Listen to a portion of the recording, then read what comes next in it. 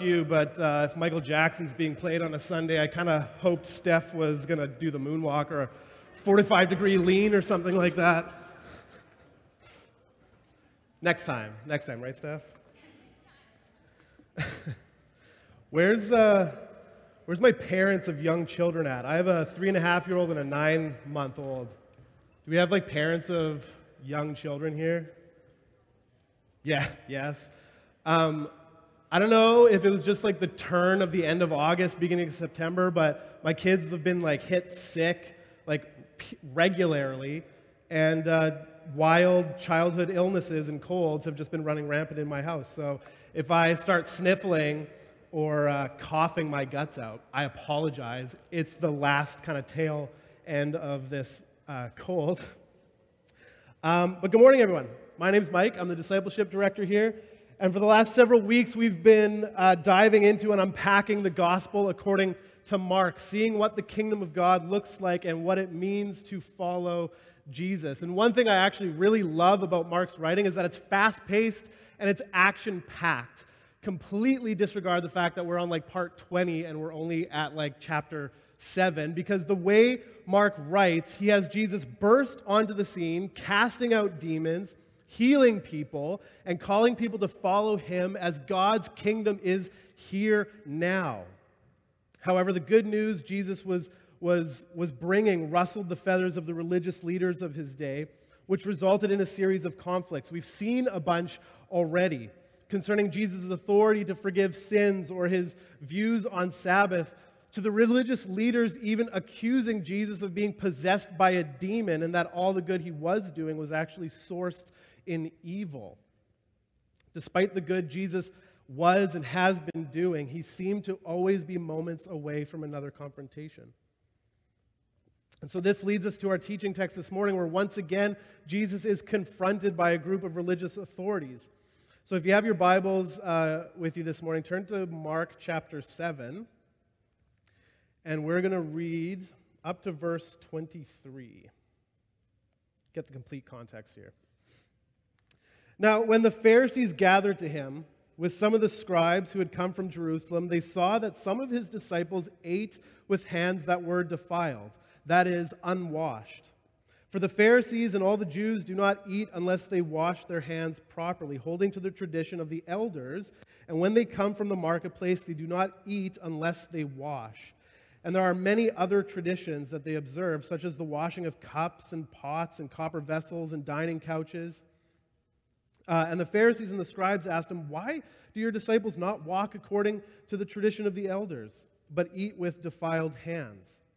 And he said to them, "Well did Isaiah prophesy of you hypocrites. As it is written, this people honors me with their lips, but their heart is far from me. In vain do they worship me, teaching as doctrines the commandments of men.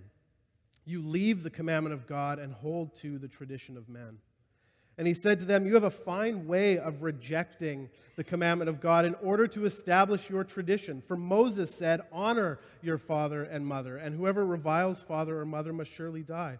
But you say, 'If a man tells his father or his mother, whatever you would have gained from me is korban, that is, given to God,' then you no longer permit him to do anything for his father or mother, thus making void the word of God by your tradition that you have handed down. And many such things you do."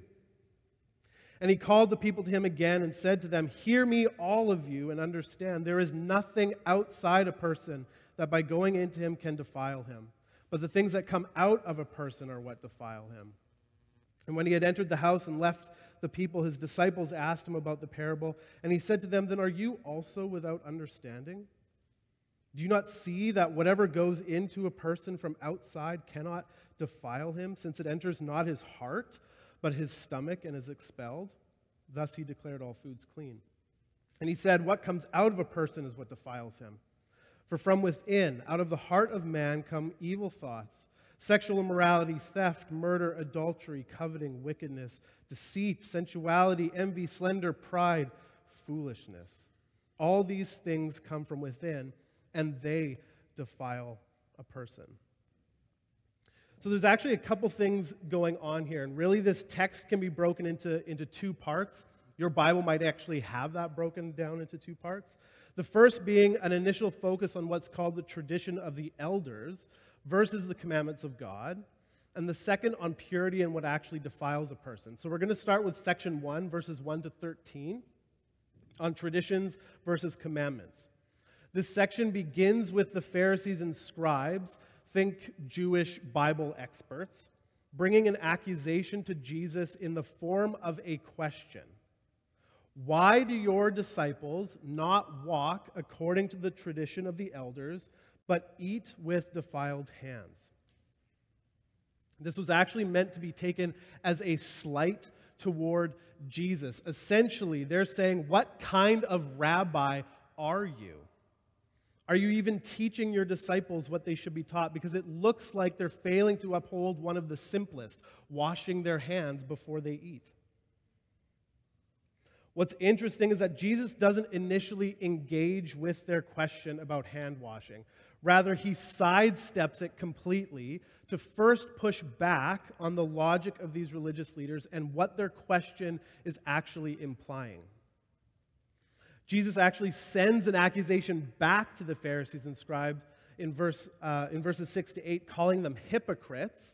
And then quoting Isaiah 29:13, this people honors me with their lips, but their heart is far from me. In vain do they worship me, teaching as doctrines the commandments of men. And then accuses them of leaving the commandment of God and holding only to the tradition of men.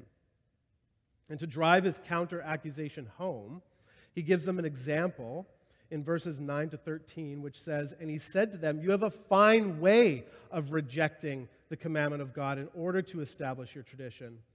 For Moses said, honor your father and mother, and whoever reviles father and mother must surely die. But you say, if a man tells his father or his mother, whatever you would have gained from me is korban, that is, given to God, then you no longer permit him to do anything for his father or mother, thus making void the word of God by your tradition that you've handed down. And many such things you do.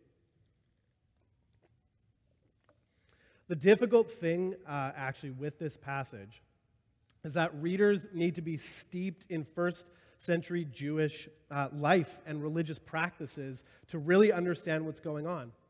And at the beginning of this passage and a little bit throughout, we even see Mark chime in with little explanations. Those bracketed comments, that's Mark kind of giving a sneak peek to his audience, like, hey, this is what this means.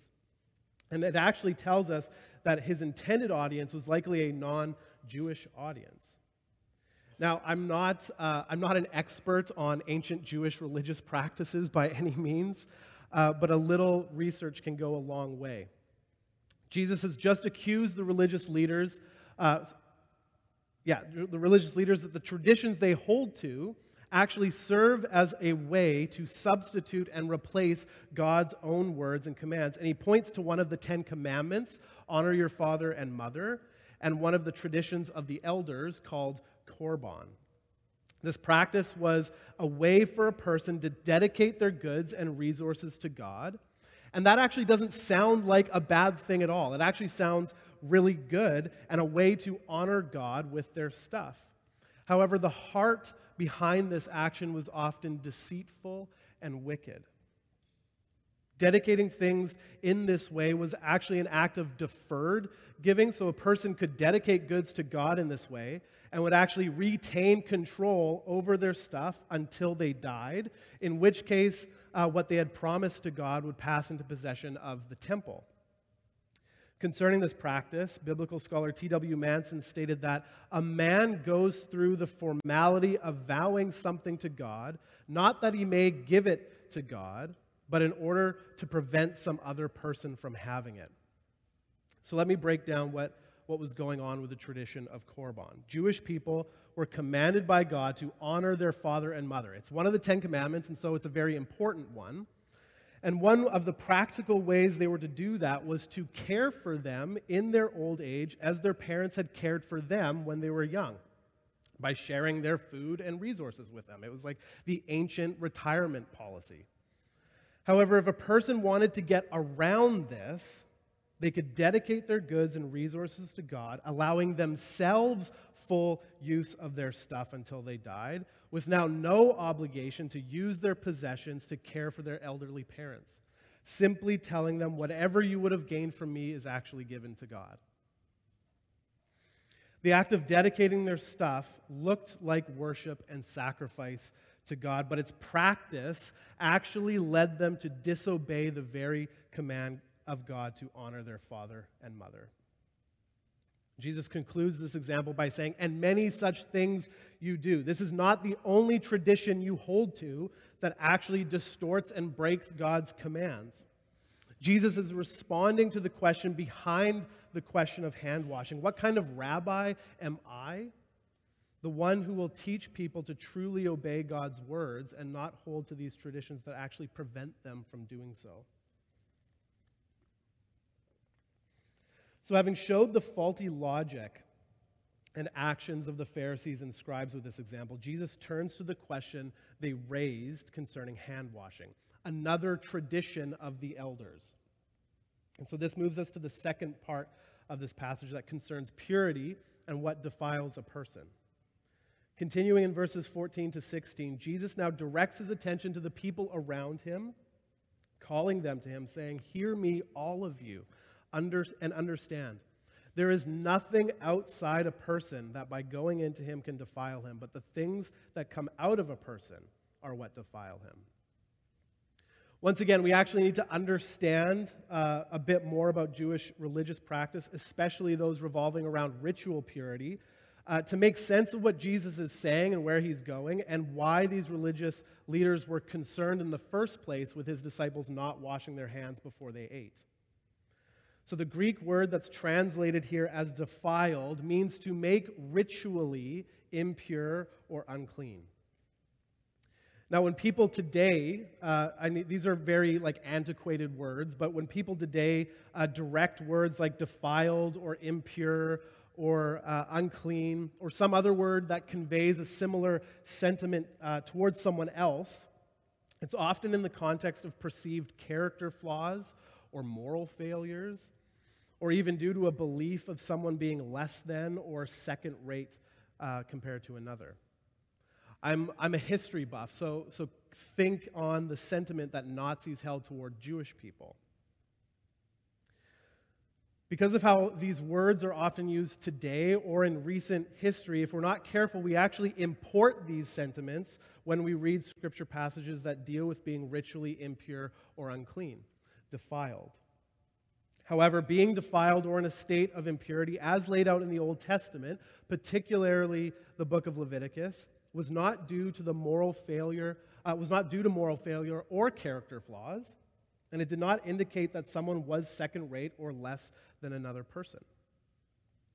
Now, the book of Leviticus is often a tough read. If you've ever attempted to read the Bible in a year, it was probably around Leviticus where you either gave up entirely or maybe just skipped it. Believe me, I've done that before. It's okay. Leviticus seems so foreign to us, and that's because it is. It's very foreign to us. I've heard it described as a priestly tech manual describing how ancient Jewish priests were to do their jobs. And I know most of us don't read tech manuals for fun, let alone ones that are thousands of years old. However, if we can get past some of these cultural disconnects, we can actually see the heart behind this book. That being God making a way for broken, fallen people to enter into and be in the presence of a holy and perfect God. Just as an example, Leviticus chapters 11 to 15, we're going to read it all. I'm just kidding, we're not going to do that. Outlines a variety of ways, everyone's like, oh, thank God. Outlines a variety of ways a person can become defiled, ritually impure and unclean. Things like eating certain animals, giving birth, coming into contact with bodily fluids, having a skin disease. I actually currently have some eczema spots on my hands, so that likely would have rendered me ritually impure back in the day. To touching things with mold or a dead body. All of which and more led to a person becoming defiled and ritually impure, preventing them from entering into God's physical presence for a time. Now, we're talking about Mark this morning, so we can't go down the complete rabbit trail of Leviticus right now. But if we think about it, most of these things that would defile a person would just come up in everyday life. Touching a deceased family member in order to bury them is an important part of everyday life. It honors the life that they had, and it allows the family to appropriately grieve. Childbirth is good, and I'm aware if you've ever gone through childbirth, you can likely not say that when you're like midway through the horrors of labor, but once the baby's here, man, it's actually quite good. And here, God is making a way for the ancient Jewish people to conduct normal, everyday life, going through the ebbs and flows of becoming impure. But if handled rightly, as God outlined, they would become pure again and able to enter into his presence. So, moving back to Jesus and the religious leaders of his day, why the washing of hands? Because you can actually scour the Old Testament and you won't find a command for a Jewish person to wash their hands before they eat or after coming back from the marketplace. The only instances of hand washing as a method for ritual purity is found in Leviticus 15, where it talks about how if a person with some kind of bodily discharge touches someone else without first washing their hands, they would render that person they touched ritually unclean for the day. And in Exodus 30, verse 19, which describes the priest's need to wash before they go into the tabernacle or before they conducted any sacrifice. That's it. So how did this tradition of the elders develop? Well before the time of Jesus, ancient Jewish scholars and religious leaders discussed how they could possibly keep all of God's commands. Some commands seemed ambiguous. Think of the command to stop work every Sabbath day. What actually constitutes as work? And others could likely be obeyed if they simply introduced some secondary commands that would act like a fence, preventing people from even getting close to breaking the law. These fences became what was called the oral law, or the tradition of the elders. However, over time, these traditions increasingly focused on secondary issues that either obscured or even perverted God's law altogether. And by Jesus' day, one way these traditions were being used was as a means to entrench a Jewish ethnic and national identity to the exclusion of all others, especially their Roman oppressors, essentially acting as a form of ancient political propaganda. Following these traditions and purity laws in this way served the religious and political leaders of Israel as a rally cry of sorts, as a way of saying, we are Israel, God's chosen people, holy, undefiled, and able to stand in God's presence, unlike you defiled Gentiles. And you'll be sorry one day that you ever oppressed us. And so the tradition was set in place to wash their hands after coming back from the market and before eating, to not only attempt to go above and beyond what God's law asked, but also to make sure that the taint of those defiled Gentiles wouldn't make them defiled as well, perpetuating an us versus them mentality. Why are they not washing their hands becomes a question of their allegiance. Are your disciples, Jesus, true Jews?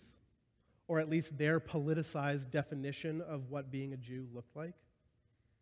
The words of Isaiah should ring in our ears as it did with Jesus. This people honors me with their lips, but their heart is far from me. These religious leaders externally look like they are worshiping God, going above and beyond and following ritual purity, but their hearts are focused on their political agenda instead. And ironically enough, one of the functions of the laws found in the Old Testament were to set Israel apart from the nations around them, but it was to bless the nations by pointing them to God and His way of life, not as a way of keeping others out. And as Jesus already showed in their misuse of these oral traditions with the example of failing to honor father and mother, Jewish religious leaders had progressively lost their way and lost the heart behind these purity laws, focusing only on external action or national allegiance. And so we come to the literal heart of the matter. Mark 7:17-23 says, "And when Jesus had entered the house and left the people, his disciples asked him about the parable. And he said to them, 'Then are you also without understanding? Do you not see that whatever goes into a person from outside cannot defile him, since it enters not his heart, but his stomach and is expelled?' Thus he declared all foods clean. And he said, 'What comes out of a person is what defiles him. For from within, out of the heart of man, come evil thoughts, sexual immorality, theft, murder, adultery, coveting, wickedness, deceit, sensuality, envy, slander, pride, foolishness. All these evil things come from within, and they defile a person.'" Jesus was bringing them and us back to what these laws were truly pointing to. That we need a deeper purity than just external actions, a purity of motivations. Biblical scholar N.T. Wright states that Jesus is insisting that good and bad external and physical actions come from internal and spiritual sources, and that therefore the poisoned wells of human motivation are the real problem to which the purity laws are pointing. We see throughout the Gospels Jesus' preoccupation with the heart. The most famous spot being the Sermon on the Mount, where he said things like, "You've heard it said, you shall not murder, but I say to you, whoever hates his brother or is angry with his brother is liable to judgment." Or, "You've heard it said, you shall not commit adultery, but I say to you, whoever looks at a woman with lustful intent has already committed adultery with her in his heart." Or, "You've heard it said, love your neighbor and hate your enemy. But I say to you, love your enemies and pray for those who persecute you." In places like the Sermon on the Mount and here in Mark, Jesus is pointing to the human condition that required these purity laws to be established in the first place. That being, it's not just our actions that are broken, it's our very selves, right down to our hearts. Which is actually very interesting, especially today, because we place such a high value on our hearts. We hear people say around us, or maybe we even say to ourselves, "Follow your heart." The heart wants what it wants, or be true to yourself. If we want something, as long as it doesn't hurt or oppress others, why should we be denied? The heart wants what it wants. I don't know what to do. Well, what does your heart tell you? Follow your heart. This is the prevailing sentiment of our culture today, that the desires of our heart can't be wrong or bad and must be pursued if we want to experience a good, meaningful, and fulfilled life. However, the biblical story and the words of Jesus here are saying, yeah, but there's something wrong with your heart. The heart, the metaphorical place of all our feelings, affections, and desires, is broken, leading us to have what the Apostle Paul says in Ephesians 4, deceitful desires. Or to put it simply, we want wrong things, or we want right things, but go about getting them in the wrong way. As I mentioned earlier, I'm a history buff. I've loved history since I was a kid. I've been fixated and fantasized about castles and knights and pirates and treasure. Apparently, in my kindergarten graduation, what I wanted to be was a pirate. I don't even care. Most people who know me know I actually really love pirates, and if I could do life differently, I might be hunting treasure down in the Bahamas. But besides the point, in the process as I fed this passion, as you can see, I've still kind of maybe fed it, but it only grew. I pursued a degree in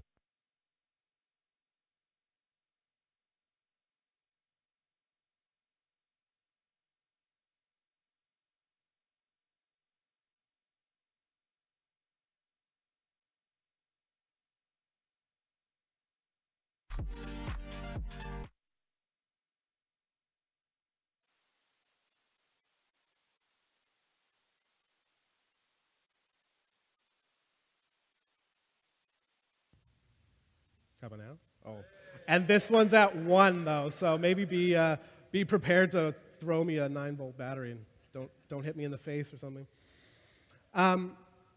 Sorry, so as I was saying, that the plan was I went and pursued a degree of history with the plan of becoming a history teacher.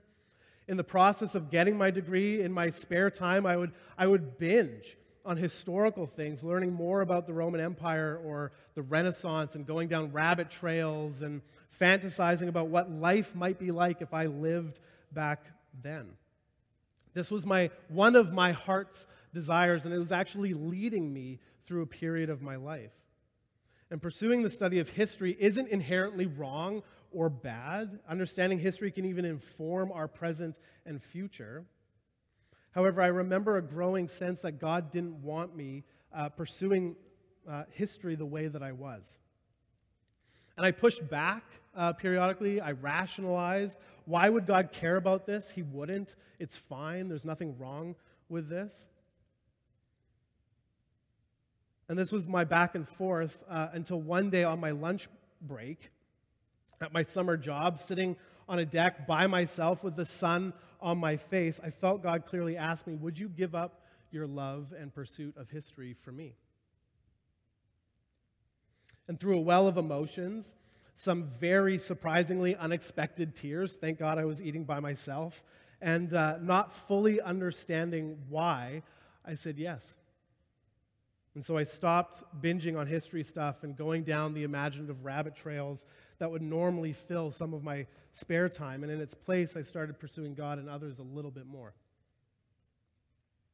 I fully trust and believe now, in hindsight, that what I was pursuing and the way that I was pursuing it was not what God was wanting me to do. It was a deceitful desire for me because it led me to fantasize and desire ways of living that were contrary to what God wanted for me. Now, I'm perfectly aware that this is a pretty tame example because if we really plumb the depths of the human heart, my own included, we would find far more disordered or wrong desires. But the point is, our hearts are not what we've been made to believe they are. They are an unreliable compass that will not help us navigate life well. And God knew this from the very beginning because even when He established laws and a new way of living for the ancient Israelites, the Spirit prompted Moses to tell the people in Deuteronomy 30 and 31 that despite all that God had done and given them, they would continue rebelling because they are broken humans and something more was needed, a transformation of the heart. And thankfully, God also promised them He would do this. This promise was further developed by the Old Testament prophets once Israel was defeated and exiled, the very consequences God warned them of when not living a life with Him at the center. Ezekiel 36:26 says, "And I will give you a new heart and put a new spirit in you. I will remove from you your heart of stone and give you a heart of flesh." And Jeremiah 24:7 says, "I will give them a heart to know me, that I am the Lord. They will be my people, and I will be their God, for they will return to me with all their heart." Now, Jesus is pointing to the fundamental problem, but Mark wants his readers to assume that Jesus also has the answer to that problem. Mark has been showing story after story what the kingdom of God really looks like. In confrontation after confrontation, he's making clear that God's kingdom is in stark contrast to the ways of the world. Mark, along with the other writers of the New Testament, are pointing to Jesus as the one where the biblical promises of a new heart has come true and is made available to all who want it. That somehow, with Jesus, our hearts can be transformed, and we can take part in the kingdom He is ushering in. So if heart transformation is what's needed, how does it actually happen? Because unfortunately, this passage doesn't conclude with Jesus giving His disciples His 5-step plan for heart transformation. The thing is, there is actually no easy way to transformation.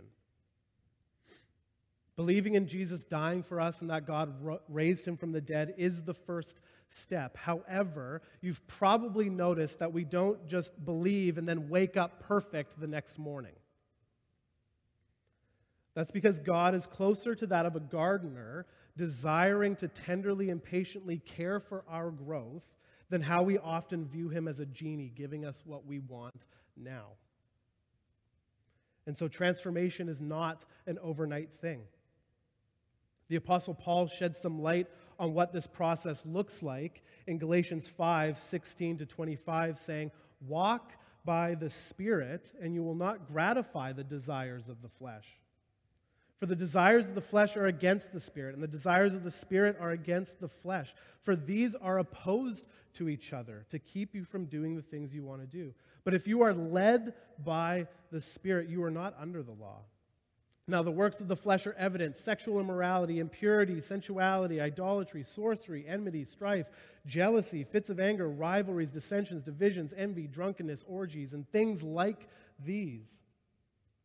I warn you, as I warned you before, that those who do such things will not inherit the kingdom of God.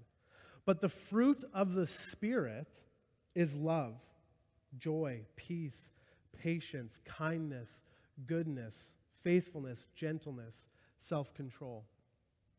Against such things there is no law. And those who belong to Christ Jesus have crucified the flesh with its passions and desires. If we live by the Spirit, let us also keep in step with the Spirit." Transformation of the heart comes by cultivating an ever-growing relationship with the Holy Spirit. This is what Paul means when he says throughout this passage, walk by, be led by, live by, and keep in step with the Spirit. And like all relationships, this requires effort. It actually requires effort. But by partnering with God, we can create space in our daily lives so that we can become more attuned to the Holy Spirit, so that He can reshape our hearts by His love and grace. Throughout church history, this has been called the journey of spiritual formation, the journey of becoming more and more like Jesus, so that His heart and desires become our heart and desires. And this was typically done through the intentional inclusion of various spiritual practices in the life of the believer. Practices that create space in our lives to become more attuned to the Spirit so that He can reshape our hearts. 3 really easy ones that you can pick from, or do all 3, are starting your day in prayer and Scripture, something called the daily office, we'll dive into it a little bit, and the prayer of examine.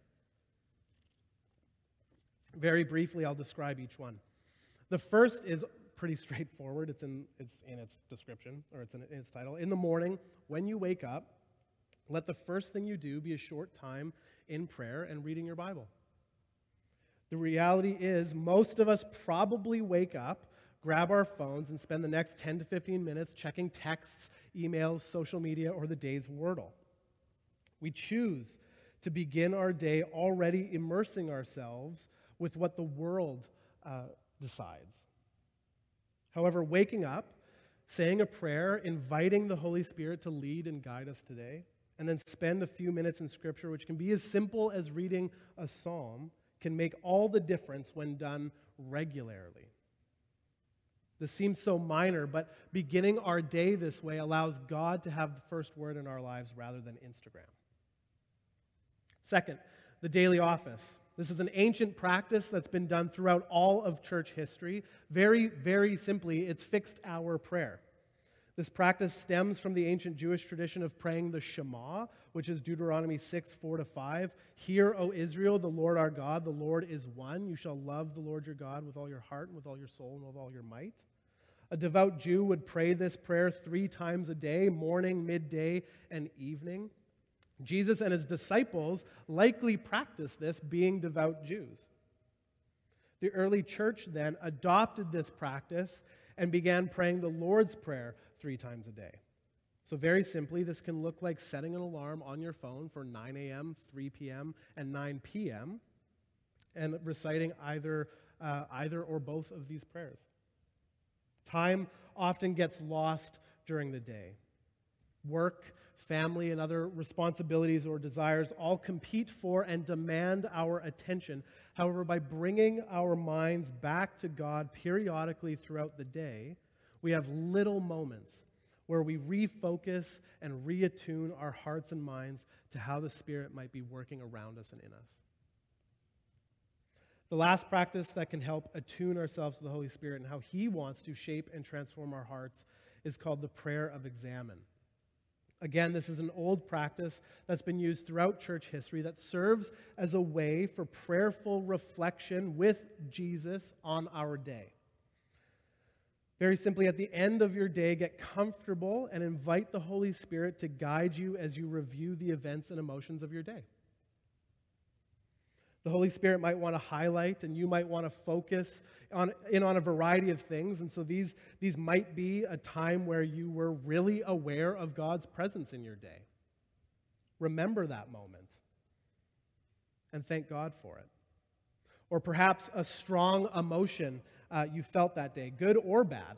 Reflect on why you might have responded the way that you did, inviting the Holy Spirit into the process of pondering that question. And then really it ends up just being thanking God for the good and then asking the Spirit how He would handle the bad. What you end up focusing on could be a variety of things, but the point is to let the Spirit show you the things He wants to show you, as this will only deepen our awareness of His presence in our everyday life and the areas of our hearts He actually wants to do a work on and transform.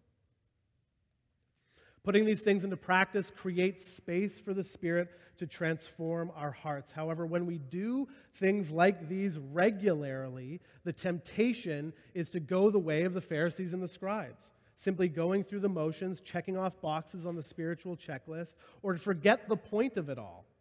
Heart transformation so that we can love God and others in the way of Jesus. And the possibility of this isn't meant to keep us from putting these things into practice. Rather, it's to guard our hearts and regularly reflect on our motivations. Why are we doing these things? Biblical scholar and teacher of spiritual formation, M. Robert Mulholland, stated that if you want a good litmus test of your spiritual growth, simply examine the nature and quality of your relationships with others. Are you more loving, more compassionate, more patient, more understanding, more caring, more giving, more forgiving than you were a year ago? If you cannot answer these kinds of questions in the affirmative, and especially if others cannot answer them in the affirmative about you, then you need to examine carefully the nature of your spiritual life and growth. If you find yourself going this way, then switch things up. Take a break from one practice and begin another. That's okay. This is a process. It's a journey of transformation that requires time and periodic adjustments. Or the best thing might be is to confess and ask the Holy Spirit to turn your heart. Once again, committing yourself to His process of transformation. God has always prioritized the heart. The various purity laws weren't meant to be used as a way to gain spiritual superiority over others or as a means to enact a political agenda, but served to point to the real problem. And through Jesus, God has begun and continues to do a new thing through the Holy Spirit, transforming hearts so that any who come can enter into God's kingdom and His presence. We've been seeing it throughout the entire book of Mark so far. I'd like to invite the worship team back up. Here at Soul, one of our family values is that we believe in taking a next step. And I know that the Holy Spirit has a next step He wants each of us to take on this journey of heart transformation. So before we conclude, the team is going to lead us in a time of reflection. and our prayer team will be back at the crosses. The next few minutes will look different for everyone here, and that is absolutely okay. If you're new to faith or not so sure about this, maybe you just need to sit and reflect on it all. Thinking about, what is my heart actually like? How am I being led in my life? Others of you might desire the transformation Jesus offers, but really have no idea what your next step is. And so maybe you need to use this time and pray. Simply asking in a quiet voice, Holy Spirit, come and transform me. And then just listen and feel where he might be guiding you. Others of you will already have an idea of what that next step is, or already know of an area in your life where you're operating from a deceitful desire rather than who you are in Jesus. And so I want to encourage you then to go and pray with a member of our prayer team. If you need to confess a way of life or thinking, then bring it to light by sharing it with one of them. This is the act of confession. And 1 John 1:9 says, if we confess our sins, he is faithful and just to forgive us and cleanse us from all unrighteousness. Our prayer team would love to proclaim God's forgiveness over you as you take a step towards a transformed heart. Or maybe you need direction on how to take that step that you're thinking of, or strength and commitment to take it. Again, I invite you to pray with our team. Share with them what you feel the Holy Spirit might be leading you in so that they can pray for specific direction in your life. Like I said, this will look very different for everyone here.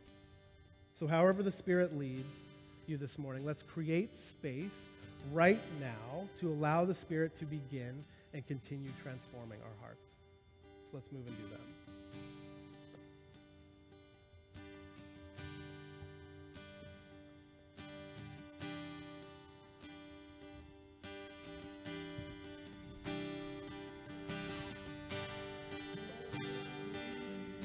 I give you my soul. I live for you alone. Every breath that I take, every moment I'm awake. Lord, have your way in me. Lord, I give you my heart. Give you my soul. I live for you alone. Every breath that I take, every moment I'm awake. Have your way in me.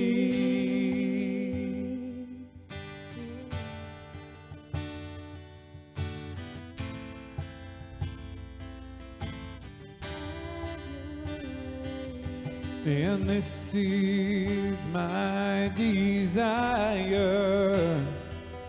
to honor you, Lord, with all my heart. I worship you. Oh, and all I have within me, Lord, I give you praise, and all that I adore is in you. Why don't you stand and sing this with me? Lord, I give you my heart, I give you my soul.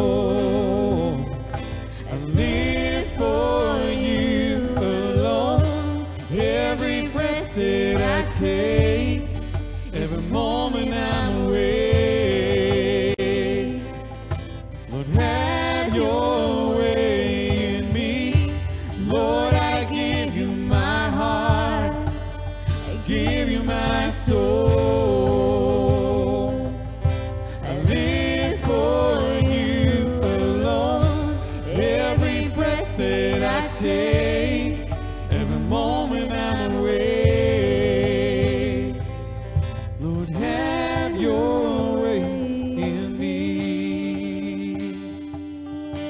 going to sing that verse again. Would you make that prayer this morning? Would you make that your prayer? And this is my desire to honor you. And Lord, with all my heart, I worship you. And all I have within, give it to him. Oh, and all I have within me, Lord, I give you praise. And all that I adore is in you. Oh, sing it, church. Lord, I give you my heart, I give you my soul. I live for you alone. Every breath that I take, every moment I'm awake. Have your way in me, Lord. I give you my heart, I give you my soul. I live for you alone. Every breath that I take, every moment I'm awake. Lord, sing that again. Lord, I give you my heart. Lord, I give you my heart. Sing it, church.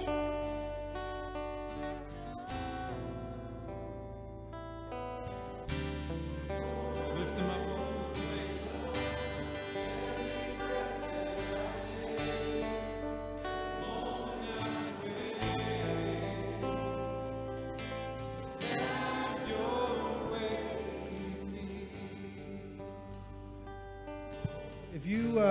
If you think the Spirit is showing you where He wants to begin or continue transforming your heart, I actually want to encourage you to actually share it with someone this week. Go for coffee with one of our pastors, talk with your life group or discipleship group leader, or bring it up with a close friend. Transformation and discerning where the Spirit might want to work in your life is a process, and it's always best done in loving community. So let's pray. Father, thank you. Thank you for your promise of transformed hearts.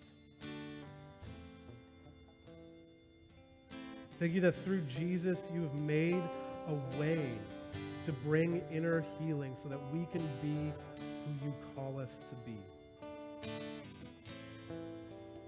Holy Spirit, lead us and guide us as we seek to be transformed by you as you usher in your kingdom here on earth as it is in heaven. It's in Jesus' name we pray. Amen. Amen. Soul Sanctuary, you're already standing, which is perfect. In ancient times, the one who gave a blessing extended their hands, and those who wished to receive it did likewise. Soul Sanctuary, may we walk by the Spirit wherever we go. May we be led by the Spirit wherever He leads. May we live by the Spirit no matter what life throws our way. And may we keep in step with the Spirit that we might live with transformed hearts in the way of Jesus. Now go and live the church, and we'll see you next week.